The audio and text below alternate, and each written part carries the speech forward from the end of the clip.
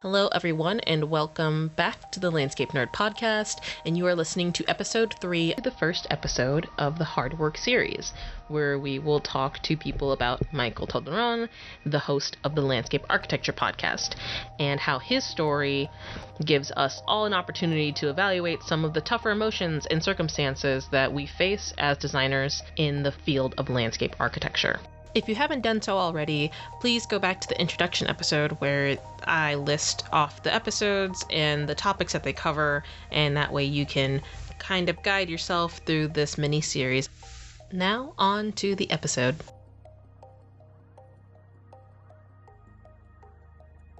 He was a fine artist before he found his way into landscape architecture, and he has always introduced very ambitious ideas to those around him, which can leave a lasting impression and even help form lifelong friendships and connections.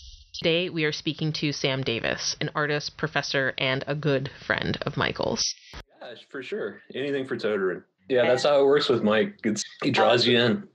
We met, so I was a graduate student at UNLV, and he was an undergraduate. And at UNLV, when you do BFA, they treat it like a grad program. So the undergraduates had to apply for BFA. It's like a fifth year, like a little extra year.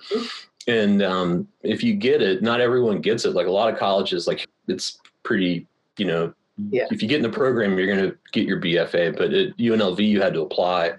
And if you got it, then you got a studio. And I think that was the first time we met, is he moved into the studio next to mine. So the BFA studios were like a closet. They're like little tiny, like five by 8 things. And then the grads got like a full size, like a 20 by 12 studio. And he was in there doing something, like moving stuff around or working. He was always working. And he's super friendly. He's kind of gregarious and comes up to people. And he just introduced himself. And I think that was the first time. So like in 2003, I think, was when we first met. But I think the first impression was his tattoos, because that wasn't super common. I mean, I guess it was, but his were different. And he just immediately reminded me of home, because I grew up in Pensacola, Florida, which is a Navy town. My dad was a drill instructor. And so I kind of grew up on the base, and he just always exuded that ex-military kind of. He was young, but he just gotten out of the Coast Guard. He just had that vibe. And so that was like the first thing I thought of him, was that he was just like someone I was familiar with already. It probably helped a lot with us being friends. Like, I think just that we were kind of from the same background one way or the other. Oh yeah, that's definitely. And I used to sail a lot. So like, growing up on the water with boats and stuff, and Mike being a sailor, we just kind of clicked with sailor stuff. I was going to say also, then being in UNLV. Yeah, landlocked, totally. Not a lot of sailing. If I remember right, one of the tattoos that I remember the most is I think it's on the back of his calf. I don't know if maybe he covered it up. He used to have a SpongeBob SquarePants, and I was like, I've never met Michael in person, so I've talked to him It could be a flawed memory, but I just remember being like, this guy is like such a hard motherfucker, and he's got this SpongeBob tattoo.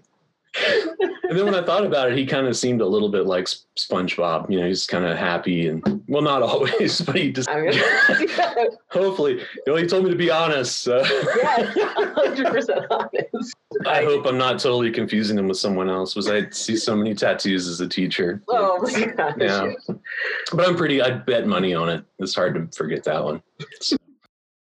What did you think about Michael's admission or discussion about his struggle with alcohol? Yeah, I don't know. I wouldn't say he had a problem. He was just in the class. Yeah, I think, those years, I'm sure he talks about it. I haven't really listened to his I'm sorry, Mike. I haven't listened to his most recent podcast, but those years at UNLV, I think a lot of us kind of found ourselves in the middle of the desert with scholarships and expecting this crazy experience. And I don't know if it was the school responding to this guy quitting, because it was super like infighting political kind of stuff. But I feel like a lot of the professors kind of stepped up on their game, and a lot of the students came to compete. And so at least for the graduate students, we had these, the 2 years ahead of me, 3-year program, the 2 years ahead of me were from that old school, and they were like crazy competitive, and they were all getting really big shows in major cities and doing awesome stuff. And so, my graduate class joining that we were super competitive. And I think all the BFAs that were in that building just really picked up on that vibe. And so, the BFAs having that 5th year, they were in a lot of our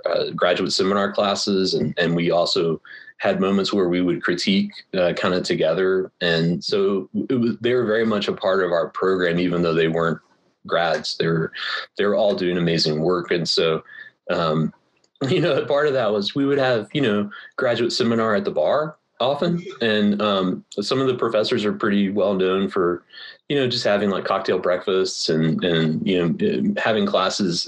One of the most memorable things was one of the graduate professors, and I was trying to remember which one it was, but he came in and talked to us when as graduates first got there. And he said, you guys come from all over the country and you're really talented, and one of your major challenges here is not only to make work, but to survive living here. And you go, some of you are not going to make it. Some of you are going to go to the casinos and the bars and the strip clubs, and you're not going to come out, and you're not going to make work, and you're going to fail at doing this. And he goes, this is a hard city to live in. There's everything you could want 24 hours a day, and you're going to have to navigate how you're around all that. And a lot of us did great. I think Mike did great, but it was not a place you could be sober in any way, I don't think. And some people, like visiting artists and lecturers, came, and they didn't understand how to deal with the students bringing cocktails in their backpacks, and everyone was just drinking all day long. And I've actually seen some professors there just kind of eat it. They just can't hang with all the party. So, I'm sure Mike has his own feelings about how he accomplished that, but I think he did okay. I don't remember. We're all a little out of control at times. In terms of Mike, we had Friday parties. Like we had a graduate seminar on Friday, and then we had these huge sort of cookouts at the studios with, all manner of alcohol and substances. And so that was a regular fixture kind of thing. And we would also all go bowling a lot as undergrads and grads, and a lot of drinking. And so I think the only time I ever saw Mike really out of control is we were leaving a bowling alley. Or that was actually a casino that had a bowling alley, and we're walking out, and I don't gamble, but I have a tendency to put like $1 in a slot machine if I have one on the way out. And I did, and it hit like three of the things. It was like a penny slot or something stupid. So it was like $10 or something. I don't know. That would have been a lot of money in college, but whatever it was, that it didn't click. I don't know if you play slots, but sometimes you'll hit the reel, but it won't click. And so you don't get the payout. And, I was just like, oh, that's stupid, whatever. And Mike was like, no, fuck this. And he punched the slot machine and shattered the glass. And I was like, we got to get out of here. We're leaving right now. I grabbed him. I think whoever I was dating at the time, we both grabbed his arms and we're like, we're walking out right now. And don't look back, because, doing something like that, you'll get 86 for the casino, never be able to come back. And then it's bad news. And so I don't know if he ever went back there on his own, but that was like the only really crazy thing I ever saw him do other than just be a sailor. A lot of people ask about the grad program, the undergrad program. And I was like, if you ever saw a movie about, art school and just shenanigans, or like Animal House, it was, if you could imagine, not only is it a college, but it's a college in Las Vegas. It's like The Hangover for 3 years. It's just nonstop ridiculous stories. And, like half of the students were dancing at clubs, like stripping or bartending or working night shift at some 24-hour restaurant. Yeah. So there's always some place to go and some trouble to get into. So that's crazy. Yeah. I never really thought of it that way. Like, because I think normally when I hear about schools that are in big cities, they're never actually like in the big city, right? They're like on the right. They're a little bit away. Well, I taught in Los Angeles for 6 years, so it's interesting. Not quite parallel to go. Totally different trouble of a completely different kind in Los Angeles. Talking about Los Angeles, so Michael kept saying, I'm so LA. That was a phrase that he kept saying a lot. And I asked him, I was like, so like, what does that mean? I'm so like, because I'm from Cleveland, I just Oh my gosh. Reno. I don't have any concept of what LA really is for movies. Yeah, for sure. I mean, it's a crazy thing. Like now that you say that, yeah, for sure, Mike is very LA, and he went to school. I mean, you should ask him. I can't remember the name of his high school, but he went to like the LA high school. And when I taught in LA, the thing I noticed is like all these kids went to high school with celebrities' kids, and it's a weird mix. And that's true. And Mike did all the things. He skated, he surfed, and that's a big culture to be a part of. Like you can't wash that out. It's going to stick with you forever. And his language, it's definitely Southern California. And one of his thesis projects was making a whole font set based off of street graffiti of a particular kind, and he took it so seriously. And he got down to the linguistics of it and stuff. It was really beautiful that he's really, I think that's one of the things about people in LA, they love it, Mm-hmm. And I think Mike has a streak of that. There's things about LA that if you just love, you love. And I think now that I'm gone, there's a couple of things I love, but Mike loves a lot. So Michael doesn't actually live in LA anymore. He moved relatively recently, and I wanted to get an idea of why someone like him who loves LA so much and is entrenched in the culture and it's a part of his identity would leave the city. I think everyone has a moment where you either have to fully commit or you have to. I think, with Mike having a kid, getting out of LA makes a ton of sense. Like it's just, you can't afford to have a decent, home life in LA unless you're just killing it. And if you're going to kill it, then you're killing yourself too in some way. So I think it's different for him because he is sober and because he does have a family. And I think if I had kids, this would, I don't know, maybe be a place I'd consider. I think the best memories of Mike are the good ones. Like, so I remember Mike, he's got that sort of contagious energy that you don't like, you just said it. You don't want to say no to Mike, and I mean, so through Zoom even, I'm like, okay. yeah, for sure. He should really sell stuff because he's got a gift. But I can't remember what year it was, but he decided to do a print exchange, and I'd done those in undergrad, and of course, and he had, being Mike, he had like this official form, it was like, it had like all the information. It was like a contract. It was like everything that Mike has ever done that I've known about has been so legit. Like it's just always been like he's a total sailor. It's always like right and tight, and it's like everything's on, ready to go. And so, of course I said yes. And then, I saw some of my friends were doing it, and it was like super exciting. And by the time he was done, he'd gotten almost everyone that was worthwhile getting to participate, to agree to do this. And then he got the sculpture professor to make like a case for it, like a steel formed case that all these prints would go in. And then he had a show, and it was just like everyone came, and it was so amazing. And now, like that print portfolio is like, I would never part with it because it's like I think there's a couple of people that aren't with us anymore, and like just some really good people that went on to do awesome stuff. And, Mike always has had that like foresight to know like what's coming next and to like kind of cultivate it. So that was an awesome memory. And he did that with a few things. He did this like crazy skateboard show, and I was like, I don't know, dude. He's like, no, I got a skateboard. I'll give it to you. Paint on it. It's gonna be great. And I was like, all right, man, I'll do it. And then sure enough, like I sold it. Like I sold this stupid skateboard for like really good money. And then he was like, he was that kind of guy that even at that time, he was like, this person bought it. Like she's really important. That's a really big deal. And I was like, cool. That's a skateboard, but he was so right. Like that sale actually helped me so much later, like to get into a gallery. It was really bizarre. And so he always kind of had a sort of a foresight on stuff like that. That and his music. I remember he gave me like, I don't remember how many MP3s when MP3s were like a thing, like gold. And it was like, like a terabyte of bizarre music. I still have a lot of it actually. So those are like positive Totoro memories. Like I said, I don't really have any bad ones. Like, that's awesome. No, like that's fantastic. I think that's something for. Yeah, for sure. Oh, I feel like I don't know if he's a crier or not. I would after hearing probably I've never, other people. Not that he's like a super masculine. I mean, he is, but I've never seen Mike cry. I don't know. That's like unicorn tears. I think I might go for it. I think I might. Let me know if that happens. Yes. Let's bottle those. They're worth. Yeah. Sure, they're worth money. That's fantastic. He's the most professional person I've ever known.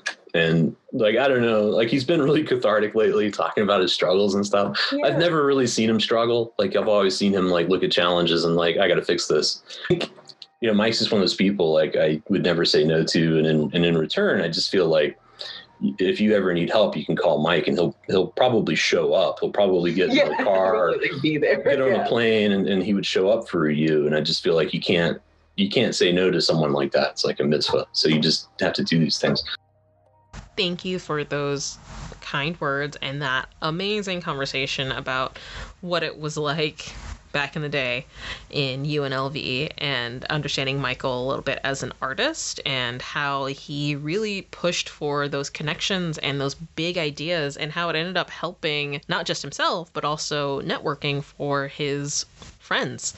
And I think that's awesome. Now, Michael emphasized that he didn't want this to be some sort of fluff piece on him, and I totally agree with that. So this next guest, not that he has things negatively to say, but it's just not as warm or fuzzy because this person was Michael's teacher. It was his professor when he came to the Ohio State University for his Master's of Landscape Architecture. I don't think that many of us have a desire to go to our teachers and professors and say, hey, what did you think of me when I was at this really intense point of my life? And I think it's great that Michael is brave enough to have us dive into that. I guess I wonder, would it really be that bad? Or what's the worst thing that someone would have to say? I got some things to say about Michael Totoro. Yeah, right. Yeah. We're listening to Jason Kentner. He is Michael's former professor at The Ohio State University. He is still teaching there now, and actually he and I have crossed paths before, so it was really fun to be able to talk to him as someone who was probably more familiar with him at this point than I was with Michael. I met Michael, I was maybe in my first or second year as graduate studies chair, which didn't mean much, but I remember very distinctly his orientation because, you know, he sat in the front row center very deliberately. And then you do that whole thing, you know, where the whole faculty kind of lines up and says who they are and probably intimidates the group to some degree. And Michael's sitting there and he's, you know, I got a little bit of time to look over folks and everything. And he has hard work tattooed across his knuckles, right? Yeah. And I'm like, you know, I can't remember if I commented to him that day. I don't think I probably would have like said it right then and there, but I'm sure once I got to know him, I know that I was like, I told him in my brain, I was like, boy, you got no idea what you, you know, but hey, you know, you put it on your knuckles, you're not shy about it. So first time, you know, I taught first year studio. So we had a group at that time. We had the beginnings of a regular New York trip that I did as part of their studio.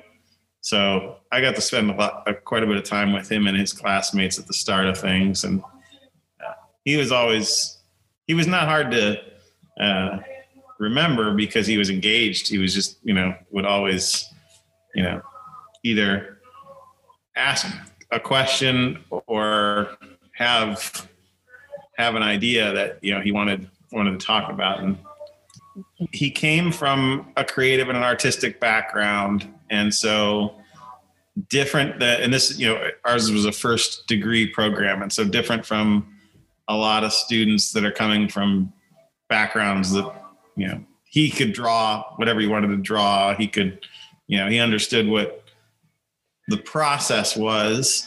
I think, you know, if I could qualify or characterize where his learning curve existed, it was, you know, in the kind of testing and validating as opposed to just pure creative thinking, right? As the ideas would go this and that and this, you know, and focusing Michael was was principally his maturation of stuff. And some of it also just is for any student, he's just throwing stuff up and seeing, is this what is this what's going to stick? Yeah. Is this what you're talking about? Yeah. Is this what you're talking about?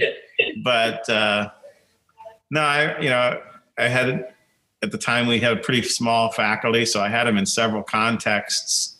I remember working with him on just a straight ahead site design project out on Hoover Reservoir, and he got really into drawing sections and was which was great, but couldn't connect contours easily, and that was a big left brain right brain shift or something that was that took a while.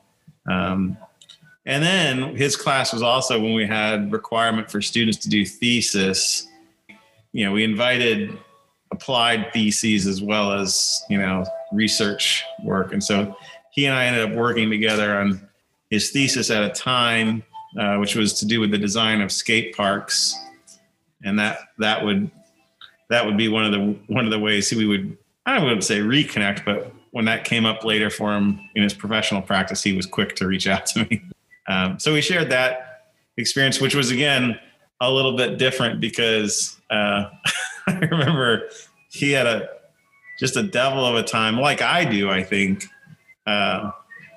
Of being somebody who's creative and could draw and design, but putting pen to paper for writing or for communicating ideas in a necessarily clear or linear fashion wasn't going to be the easiest thing. So I remember having him go and put all of the statements of his thesis on note cards and organize them onto flow charts, which was quite honestly, I never did a thesis as a student, either at the undergrad or graduate level.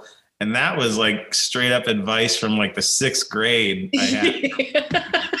Like when you're learning about citations and you're just like, oh, if you write stuff, and this is when you had to write stuff in books. Right. So it was like, write down the factoid, flip it over, write down the citation, and so he goes, this, he's 100 miles an hour.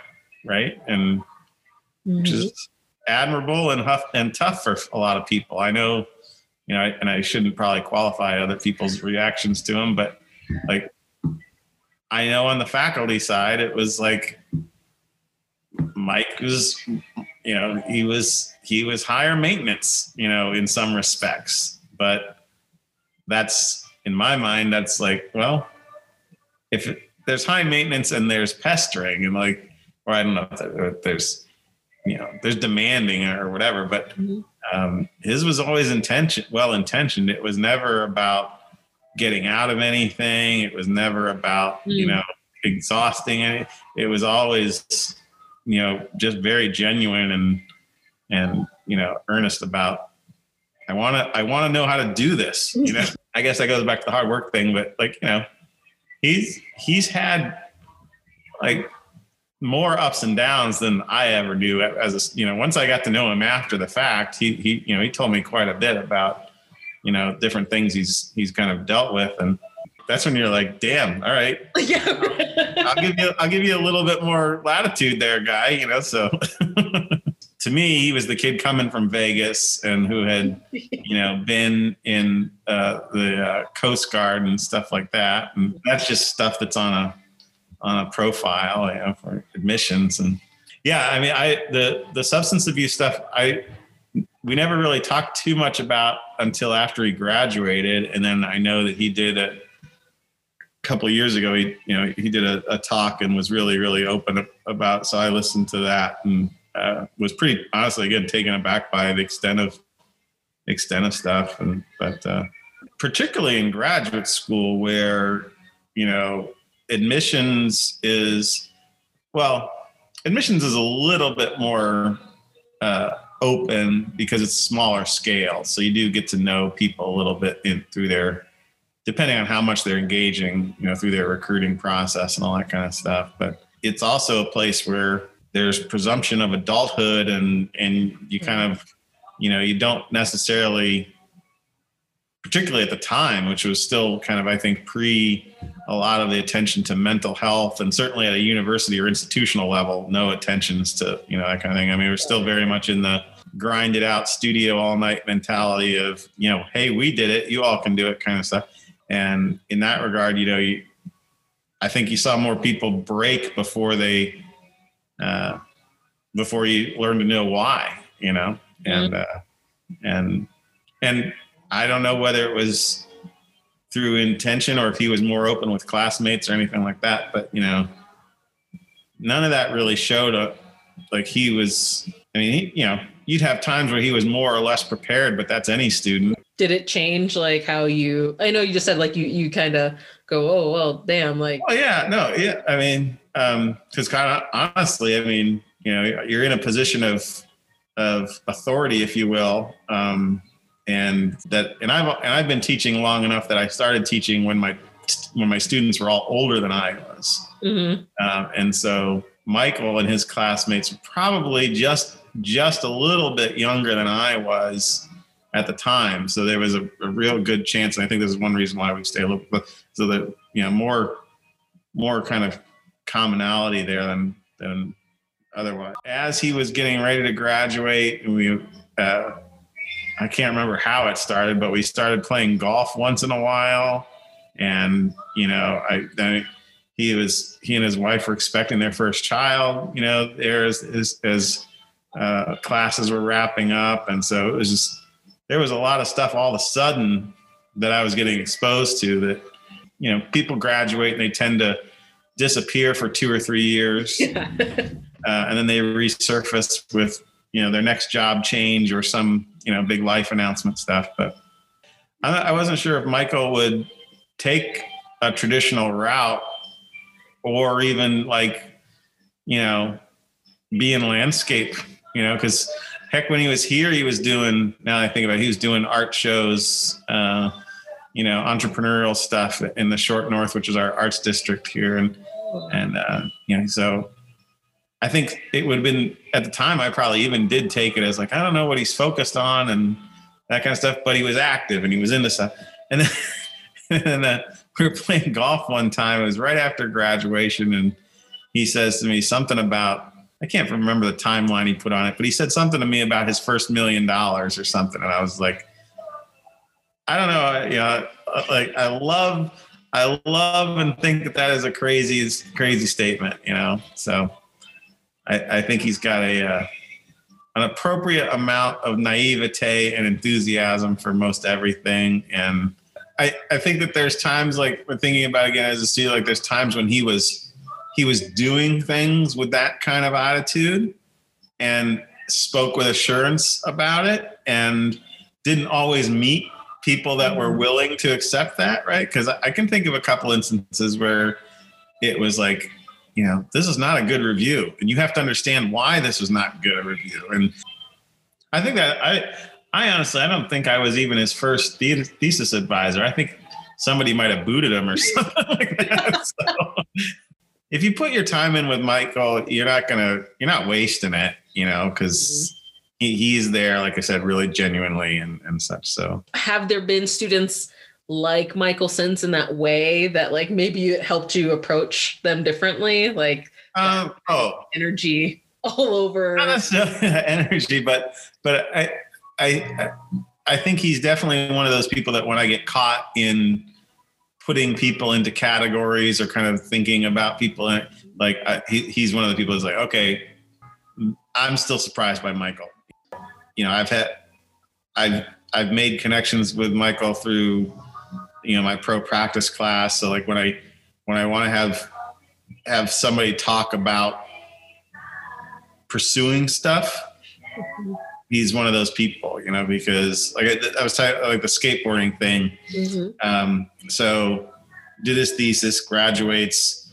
I'm pretty sure the sequence works for a small firm, kind of like he and another person, residential, learns some stuff, and then ends up at one of the SWA offices, mm-hmm. And that I think was the one where it was like, okay,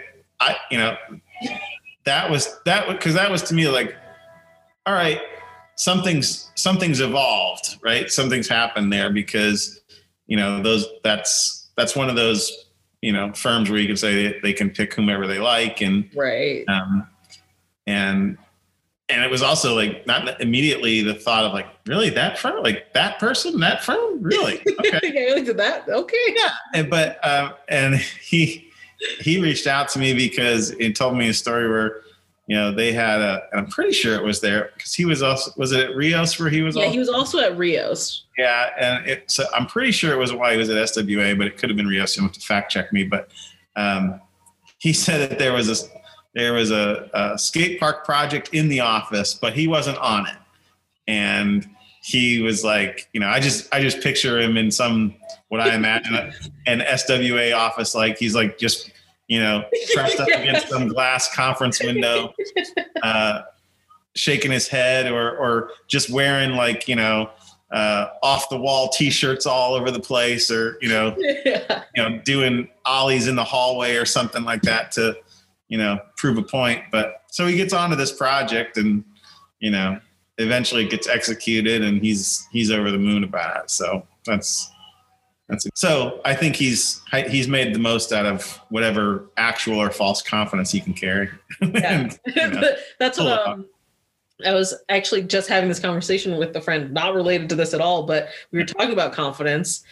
And I was like, I don't know if I actually have a lot of great examples of people who are like confident and not egotistical, right? Like, sure. like, you can I think you can detect the ego before the confidence comes, right? Yeah. So, but I feel like what throws me off with Michael a little bit is that he's definitely got the confidence. Oh, well, he's kind of like got an ego about him, but then actually it's not. No, and I get that because I think you're absolutely right that we don't see genuine shared confidence very much, because like you say, most of the time it's actually false confidence. When I think about people that I look up to, I was like, okay, the steadiness of people that really are capable and confident to the point that they can let, and this is obviously the big thing, they can let other people do things for them. They can let other people get credit for things. They can let other people, make mistakes or have great success. That I think obviously is the genuine confidence of it. And probably in that regard, it's probably a little bit of why he's having some success as an instructor too. It's he's certainly in everything this project suggests and what he's done. I mean, he's opened himself up. So if that comes across in his teaching, I have to believe students are either, eat that up or are totally put off by it. Probably one of the two. It's probably not much more than that.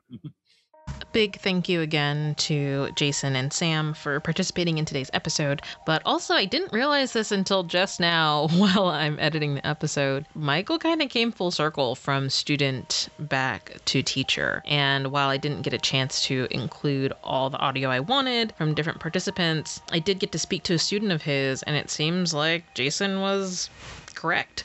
There was a lot of what carried over from his school experience, and that confidence and able to relate to people during these stressful times of their life. So being open did seem to really resonate with at least one student of his. Thank you so much for listening, and I hope that you enjoyed the episode and were able to take away some lessons here for being bold and being yourself and to continue doing you and following your path and not expecting it or needing it to be linear in any type of way in order to find success.